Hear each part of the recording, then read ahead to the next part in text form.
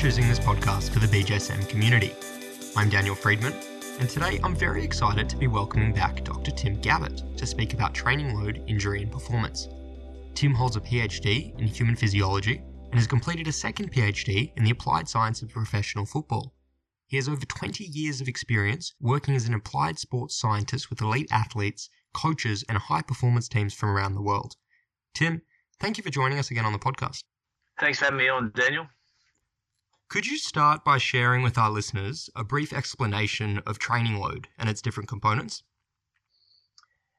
Yeah, look, I think a really simple way to look at training load is that it involves the physical work that you do to either prepare for your event or carrying out your event. So it could be the weight that you lift, the number of jumps that you perform, the distance that you run, and we call that external load. And it also includes internal load. Now, internal load is either the physiological, the psychological, or the biomechanical response to that external work. So it could be your heart rate, it could be lactate, it could be your perception of effort, it could be joint loads. So there's the two type of loads. And then the third thing to keep in mind is that your ability to handle load, your ability to tolerate load is impacted by a whole heap of external factors, these health factors. It could be stress, it could be sleep, it could be lifestyle factors. So those are the three kind of things that we need to keep in mind when we're talking about training load. And how do all of these different metrics or measures that we use for training load interact with each other? I think the simple way to look at training load, I guess it'd be really easy if we could say, well, you load more, you improve performance. But unfortunately, it's not that simple. In general, there's a relationship there between load and performance, but there's a couple of intermediary steps. The first is that load and load capacity are like a seesaw. So at any point in time, you'd like your load to be slightly higher than your capacity to handle load, and that means that you're building capacity. You need to have slightly higher load than capacity in order to get better. But the problem is if you load too heavy or your load is much greater than what your current capacity can handle, that's when your athlete breaks. Now, it would be really simple to say that in order to improve capacity, all we need to do is load more, but it's not that simple as well, because at any point in time, your capacity is influenced by health factors, things like sleep. If you have not enough sleep, then that can impact on your health. If you have high levels of stress, then that can impact on your ability to handle load, your load capacity. So I see that health factor as being like a lever that you can pull back on or you can push forward on to change your capacity. So at any point in time, your ability to handle load, your load capacity can change from day to day based on your health. So when we're trying to improve performance, we need to understand that load needs to be higher than capacity, but we also need to consider the interaction of health factors in there as well. That if someone's unhealthy, then we may not be able to load them as much as we'd like. Yeah, look, another way to look at the relationship between load and capacity is through the use of acute and chronic loading. So if we look at training load as broken down into having a positive and a negative effect, or a fitness and a fatigue effect, we can look at the fitness effect through the training we do over a longer period of time, and we call that chronic load. That is like our capacity to handle load. And acute load is the load at any given point in time over a shorter period of time. It could be one session to 1 week. Now, in order for us to get better, our acute load has to be higher than our chronic load. That's how we build capacity. But again, if our acute load is far too great, if that load greatly exceeds our capacity to handle load, that's when we put our athletes at risk of breaking. So what we're talking about there is a ratio of the two, acute and chronic load, or the acute to chronic workload ratio. Is there a sweet spot or perhaps optimal load or ratio that clinicians and athletes should be aiming to achieve? Well, on average, yes, we can say there is. And the sweet spot on average is between, so it was when you have very small fluctuations in load. So when you have small increases and small decreases in load, we would consider that a sweet spot because it's when your injury risk is at its lowest.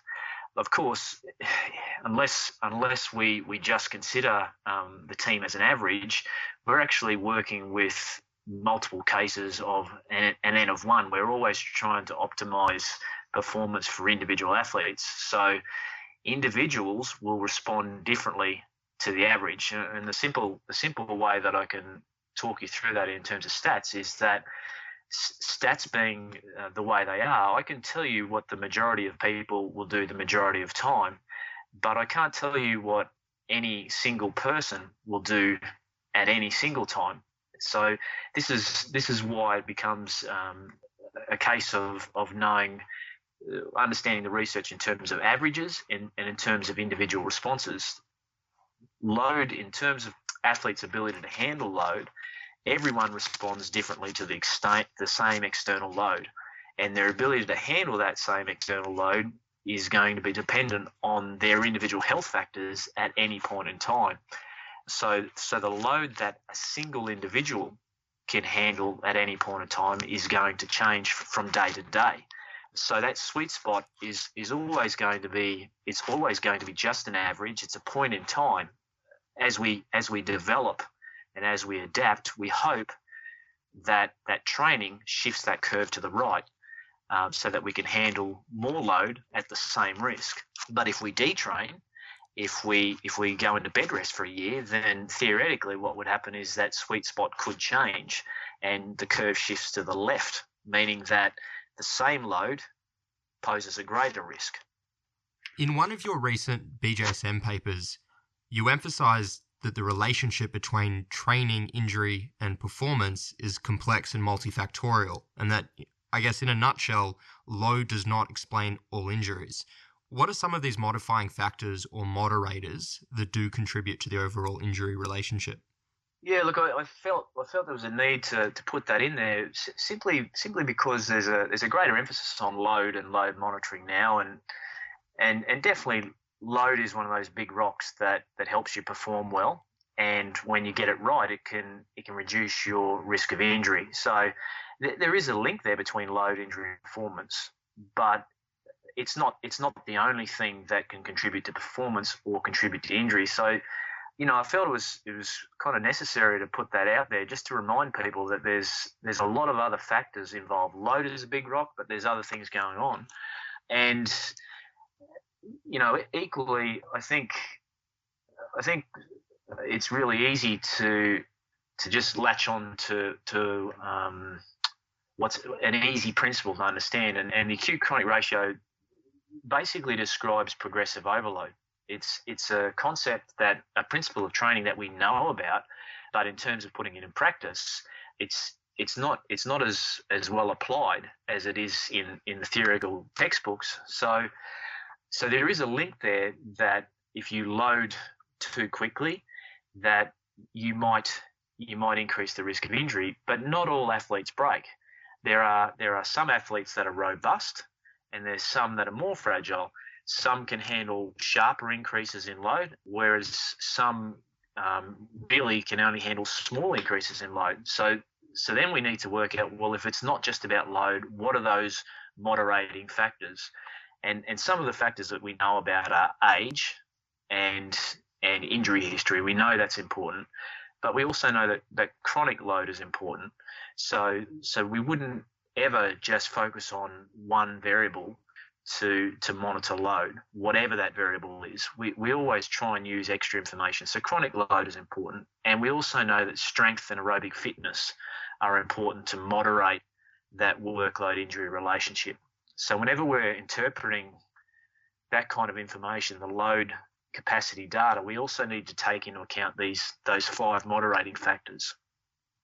So if we accept these moderating factors and understand that athletes with well-developed physical capabilities, such as strength or aerobic fitness, as you mentioned, are more robust against injury at higher training loads, we then have to consider the question, which is what I want to ask you, what comes first, the robust athlete or the high training load? Well, that's the $1 million question, isn't it? I wish I had the answer for you. I can give you my thinking around it. At very young ages, we're born with some sort of structure-specific load capacity. Now, over time, that load capacity or that structure-specific capacity is associated with some degree of physical qualities, and those physical qualities allow us to accept some training load, and that training load could be as simple as learning to go from crawling to walking, and then from walking to jogging. Now, over time, those structure-specific capacity improves, along with those physical qualities, which allows us to handle more load, and eventually the cycle goes around and around until we develop some sport-specific load capacity. So that's an example of circular causation. That's the chicken or egg question that we're trying to answer. And I don't think that any group on their own will answer that. I don't think it's as simple as you just need to lift in order to get strong, in order to handle load, because we're not really talking about optimal loading if all we're doing is just lifting. Equally, just monitoring load might provide an indication of risk, but if you're not training, then you're not going to develop any qualities that allow you to handle load. So you need to load in order to withstand load. So you need both of those groups, the strength and conditioning coaches and the sports scientists, working together to get an understanding of optimal loading. The third group there is the medical and the physical team, medical and physical therapists, where those practitioners are really good at identifying structure-specific capacity and tissue tolerance. So now we're trying to we're integrating load, we're integrating the monitoring of load, but we're also integrating that health factor, some of those health factors that impact on someone's ability to handle load. So there's kind of the structure-specific capacity leading into physical qualities, leading into training load, leading into sport-specific load capacity, and how the different members of the team interact to work together. I think that's how we go about developing the unbreakable athlete. But if you ask me, well, is it easy? I don't know. I mean, the more I delve into the topic, the more I feel I learn about the topic, and the less I feel I know. So I'm working hard to try, and it's kind of like the Holy Grail. It's something that I want to be able to develop. I'd love to be able to develop the unbreakable athlete and solve the problem. But there's no way I'm going to be able to do it on my own. I'm going to have to work together with some smart people to try and find the solution to it. So if we think about a clinical scenario in which an athlete has sustained an injury and their workload has decreased dramatically, how do you go about programming a baseline workload to begin the rehabilitation process? So how can a clinician determine where the athlete should start and then how that load should be progressed week to week? Okay, well, there's a few guidelines that we can use, and I say guidelines because these can't possibly be rules, because all you've given me is 2 bits of information. You've given me an athlete, an injury, so there's extra contextual information that you need in order to create that program. That's the first thing, and so there's a few ideas. We can use the acute to chronic workload ratio. So if you know the chronic workload, then you can progress chronic load using increases in the acute chronic workload ratio to gradually build that athlete back to the ceiling that you want to prepare them for, whatever that is. Now, before we had that, we had the 10% rule. Now, the 10% rule is a guide, because it'll vary from athlete to athlete. Some athletes can handle more, some athletes can handle less. But let's say for argument's sake that athlete who's injured is consistently runs 10 miles in a week or 10 kilometers in a week. Doesn't matter the metric. And we'll say for the last year he's consistently managed to rack up 10 kilometre sessions in a week. His chronic load is consistently at 10 kilometres. Now, if he gets injured and he's out for 3 weeks, and we want to build that athlete back to 10 miles using a 10% rule, At the end of the third week of injury, his chronic load has dropped to 2.5 kilometres or 2.5 miles. So we've got to get him up to 10. That would take 15 weeks to get him back to 10 miles using the 10% rule. So you've got to work out, well, is 15 weeks a reasonable amount of time to get that athlete back? If it's someone who has a chronic load of 0 and has never run 10 miles in their life and they've been in bed rest for the last 5 years, then 15 weeks is probably going to be too short to get them to 10 miles. You might need longer than that.